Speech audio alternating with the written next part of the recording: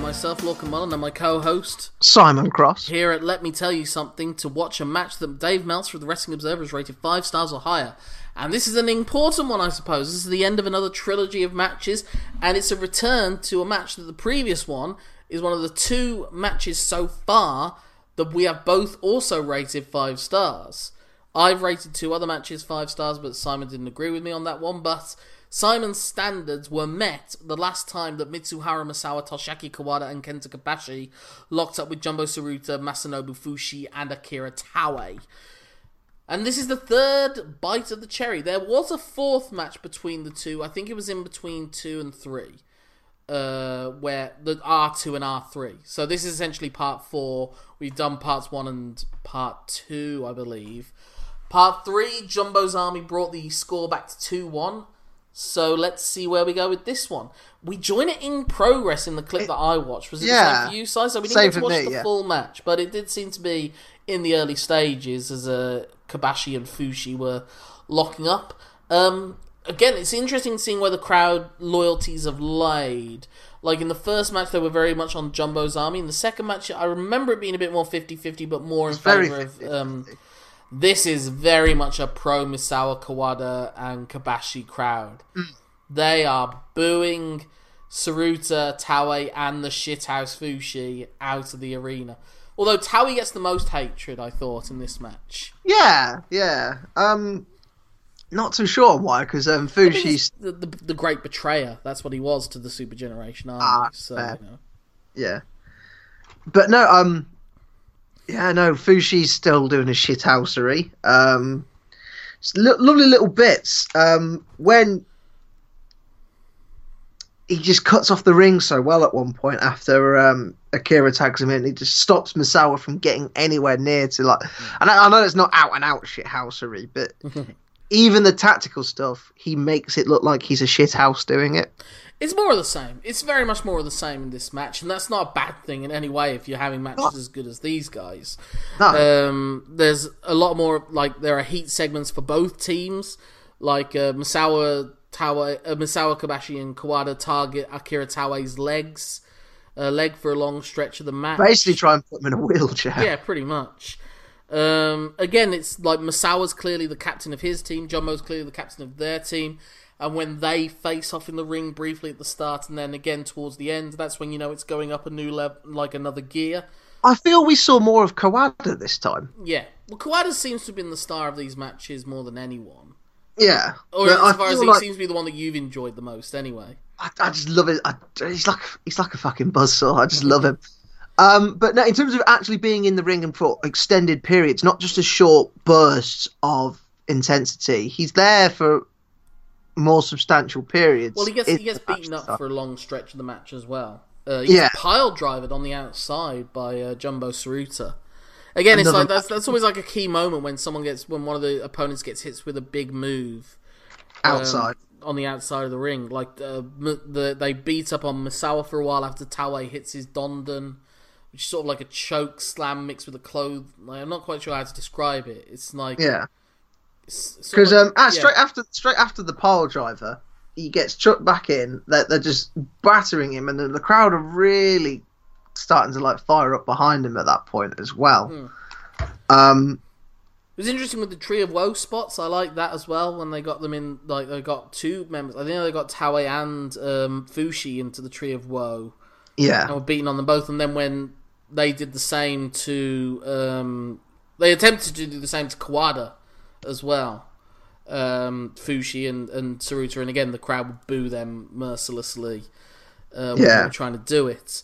I don't have a lot to say. A lot of it's kind of some of it is repeated spots, like Kobashi does his rolling leg crab, rolling cradle thing for a very long time.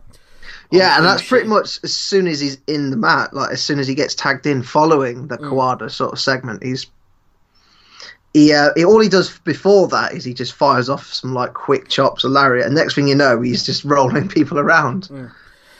It's the key rivalry again seems to be Misawa and Jumbo, but also Kawada and Taue. What was also interesting is Jumbo really sells all of Misawa's like strikes really like he's been beaten badly. Like Jumbo is selling a lot for Misawa in this match. Yeah, he seems a bit more vulnerable, but on the flip side, I don't know about you, but when he gets into the ring and hits something, because I think it's just the grumpy old man that Jumbo is, because I think he's just so sick of continuing to have to fight this fight. There's just a bit more nastiness in the moves he hits. You know what I mean? We've said how much we've enjoyed grumpy old man Jumbo in this match, in these matches. But he just seems really just keen to have this done with. No, not in I don't enjoy who I'm working with, in terms of I just want to fucking move on from this. Sick of these three people ruining my life. Yeah. I mean, do you have? I don't have a lot more notes really. Just Kawada surprises Taue with kicks. Oh, there's one point where you see like a 3-point tackle. Yeah, he does, at one point as well. Kawada goes to tag Misawa, but Misawa won't accept the tag, and it's Kobashi. I don't know if that was like a miscommunication thing. Yeah. Or so it was very or possibly him trying to be letting the young guys do the work. Well, I think it's just they want to save Misawa for key points, and maybe just Kawada had lost his place in the match or something. Potentially, yeah. I like the finish. In terms of it's a great way to sort of wrap things up. Yeah. Again, it's just the classic things of one of them getting a submission hold or something, and the teammates standing off against their opponent. Sometimes not even fighting; they're just daring them to get involved because they know they're going to block them. There were great parts. There were great moments in the last match with the standoff stuff. Yeah, especially. But no, it was just very good. It's just more good tag team wrestling. And in the end, Kawada wins it for the team with a Dragon Sleeper on Taue. That's really good Dragon Sleeper as well. Yeah, I think there's a special name for that version of it. I just can't remember what it is. Kawada's version of the hold. Because he sort of combines it with an abdominal stretch in a way. Yeah. I think it might be called the Stretch Plum, actually. I think that might be what it's called. Sounds painful. Yeah. But yeah, it's just more of the same. You're going to get a good match from these. But is it a 5-star match? Is it as good as the previous match? I don't have it down as a 5-star match. No, neither do I. I think it might be the lesser of the three, but maybe that's as much because we join it in progress, so it feels like a little bit of we're not getting a full course meal, or something. Even if what we've missed was literally just them standing off and a couple of exchanges. But maybe that's the key bit, because their previous match, I was hooked, fully immersed, and it was an epic 52-minute match. This is condensed more. It's about as long as the first match, maybe even shorter, which was about 30 minutes. And sometimes we recently spoke about how the most recent incarnation of War Games was too long. Sometimes matches can be robbed of time and need an extra 5-10 minutes to go from good to great. Yeah, so it's not. Again, we're saying if you're going to watch a match, it'll be interesting to see if maybe this makes either our top 10s in the next top 10 update that we'll have to do in a few episodes' time. That will remain to be seen. But what it is, unfortunately, Simon, is the final match with Jumbo Tsuruta involved, because Jumbo, unfortunately, very soon after this is taken ill, and he really, as a main event wrestler, just was not possible anymore. He could not physically go due to illness. Whereas what was the illness? I think it was something to do with his liver, possibly. I might be wrong. And then, of course, unfortunately, he passed away in 1999 or 2000 or so from cancer. Oh. Yeah, very, very... Yeah, 2000 he died. It's kind of been very old then. In 1992, he completed the October Giant Series tour before disappearing from the company for almost a year. For the rest of his career, he completed mostly in... Yeah, he'd just been ill. I can't see... I'm sure in the Dave Meltzer obituary, if I had that to hand, it would have been... He'd actually moved to the US to become a PE teacher. Jesus, you wouldn't muck about in that class. at university. But yeah, he got kidney cancer. And then he was having to travel all over the world because like there's some weird things going on with Japanese hospitals and getting transplants and transplant waiting lists. So he ended up going to the Philippines. Yeah, because where he died from complications from the transplants. Yeah, at 49, which is very young for And he and in Japan, if he'd have not had these issues, he would probably still be having. Well, Fushi was called upon to be in like big matches in 2001, and he's noticeably about the same age, maybe a bit older than Tsuruta. So there's no age limit on shithousery. If Tsuruta had not had these illnesses in '92, we would have probably had several more 5-star matches with Misawa and himself. It would have been a rivalry to match that of Okada and Tanahashi's battle over the passing of the torch. And he would have probably still been involved in great 6-man and 8-man tags and tag team matches. And he could have took someone.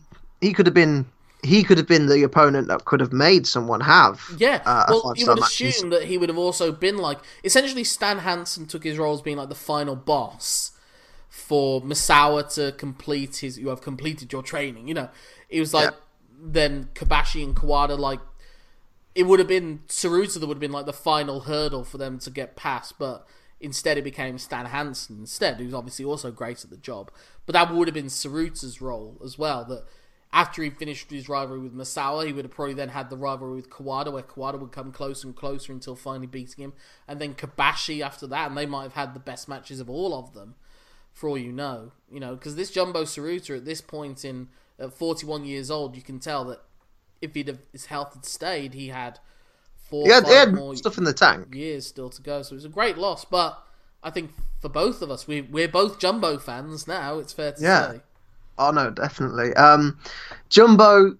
The 3 names I take in great regard the most from this are Jumbo, Kawada, and Fushi for very different reasons. Yes. But those are the 3 I come out liking the most. We still have a couple more Fushi matches. We have a lot of Kawada matches to come. But you can, because even it's just weird to have a list where everyone's very good. But to say that those are my favorite 3 to come out of this series, and the series also included Kenta Kobashi and Misawa, with all their lineage. It just goes like everything's subjective. Like those are the 3 I like. Well, I think that there's certain roles you're supposed to play in a 6-man tag. It's why I love the the Wyatts against the Shield, are kind of the close thing to the 6-man tags in WWE. Yeah, Eric Rowan and Luke Harper played their roles perfectly, and it wasn't like they were, and kind of like Fushi, they weren't the equal to Rollins, Reigns, and Ambrose on a singles level, but in a tag team environment, and that they're willing to kind of sacrifice themselves for Bray Wyatt. The cause, yeah. It means that they're a danger in a different way to the way that Seth Rollins, Ambrose, Reigns, and Wyatt are. So that was the thing with Fushi. Fushi was the one that was susceptible. Fushi and Taue were the ones that were going to lose the fall. And that was why it was interesting. I think it was more in the second match that Tsuruta wasn't really angry at Taue for losing. Yeah. It was just, that's the way it happened. We fought hard and we just they celebrated post-match. It just was the situation. That's kind of the way that it works with these tag team matches. Sometimes tag team matches can seem unimportant in Japan, but they're like the basis of most of the tours, and then they do their singles match. But these all felt significant, important matches where they were giving their all in it. Yeah. But I don't really have much more to add really to this one, other than it's a bloody good match and you should watch it. It's just not the best of the 3 that we saw. No. But the one of the 3 that we saw is one of the best matches we've ever seen. Yeah. If you had to watch one, I would say it would be the previous one we've covered. Yeah. But this is still very good. Yeah. So, that is another episode for us. Our next one we shall be covering. I'm very sorry, I should have had this immediately up to me. We'll be back with Kenta Kobashi, but he's with his other Super Generation Army member, Tsuyoshi Kikuchi, as they face off against the Canadian-American duo of Doug Furnas and Dan Crawford for the All Japan, All Asia Tag Team titles. So that's something for you to look forward to. I'm guessing you don't know any of the other 3 particularly. Nope. I had some knowledge of Furnas and LaFon from their work in WWE and ECW. Not so much their All Japan work, so this will be very... Who were they? Were they under the same name? Dan Crawford was Phil LaFon in the WWE and I think he was Dan Crawford in ECW. They had some really good matches with Sabu and Rob Van Dam. So that might be... If you enjoy that, maybe it'll be something you'll follow up on afterwards. Potentially. But until then, if people want to get in touch with you, Simon, maybe tell you a bit more about Dan Crawford and Doug Furnas and Tsuyoshi Kikuchi. How can they do so? They can get in touch with me on Twitter, where I'm so known as Simon Cross Free. I've used this before, but this is such a good trilogy, I'm going to do it again. So known because it's the third match in this trilogy. My name's Lorcan Mullen. That's Lorcan Mulla for Sarut R. N for Masanobu. That's a really terrible way of doing it. I'm running out of things. That's my Twitter account, email address, you put at gmail.com at the end of it. Facebook, Twitter, everything. If you want to get in touch with the show, we have a show email address of lmtyspod@gmail.com. Give us your opinions, give us some historical context you think we might have missed out, and just see how just let us know how you're experiencing the show, what you like about it, what you'd like us to change, what you think we've missed out. We're very much in for that, and we will hopefully have correspondence episodes as we go along for your emails to be heard. But until the next time, my name's Lorcan Mullen. My name's Simon Cross. Thank you for letting us tell you something. Have a 5-star time until the next time. I can give it up on the first day.